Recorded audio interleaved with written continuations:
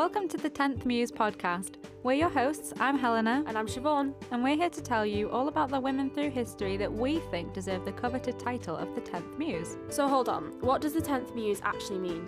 Well, in Greek mythology there were 9 muses who were goddesses of poetic inspiration, who influenced the greatest creatives and philosophers through history.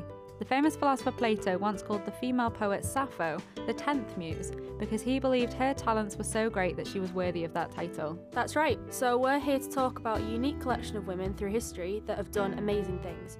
From activists to artists, scientists to singers, these women are not the women you already know. No, instead, these are the women who we think should join Sappho's ranks and deserve the status of the 10th Muse. We hope you enjoy hearing about these women as much as we do.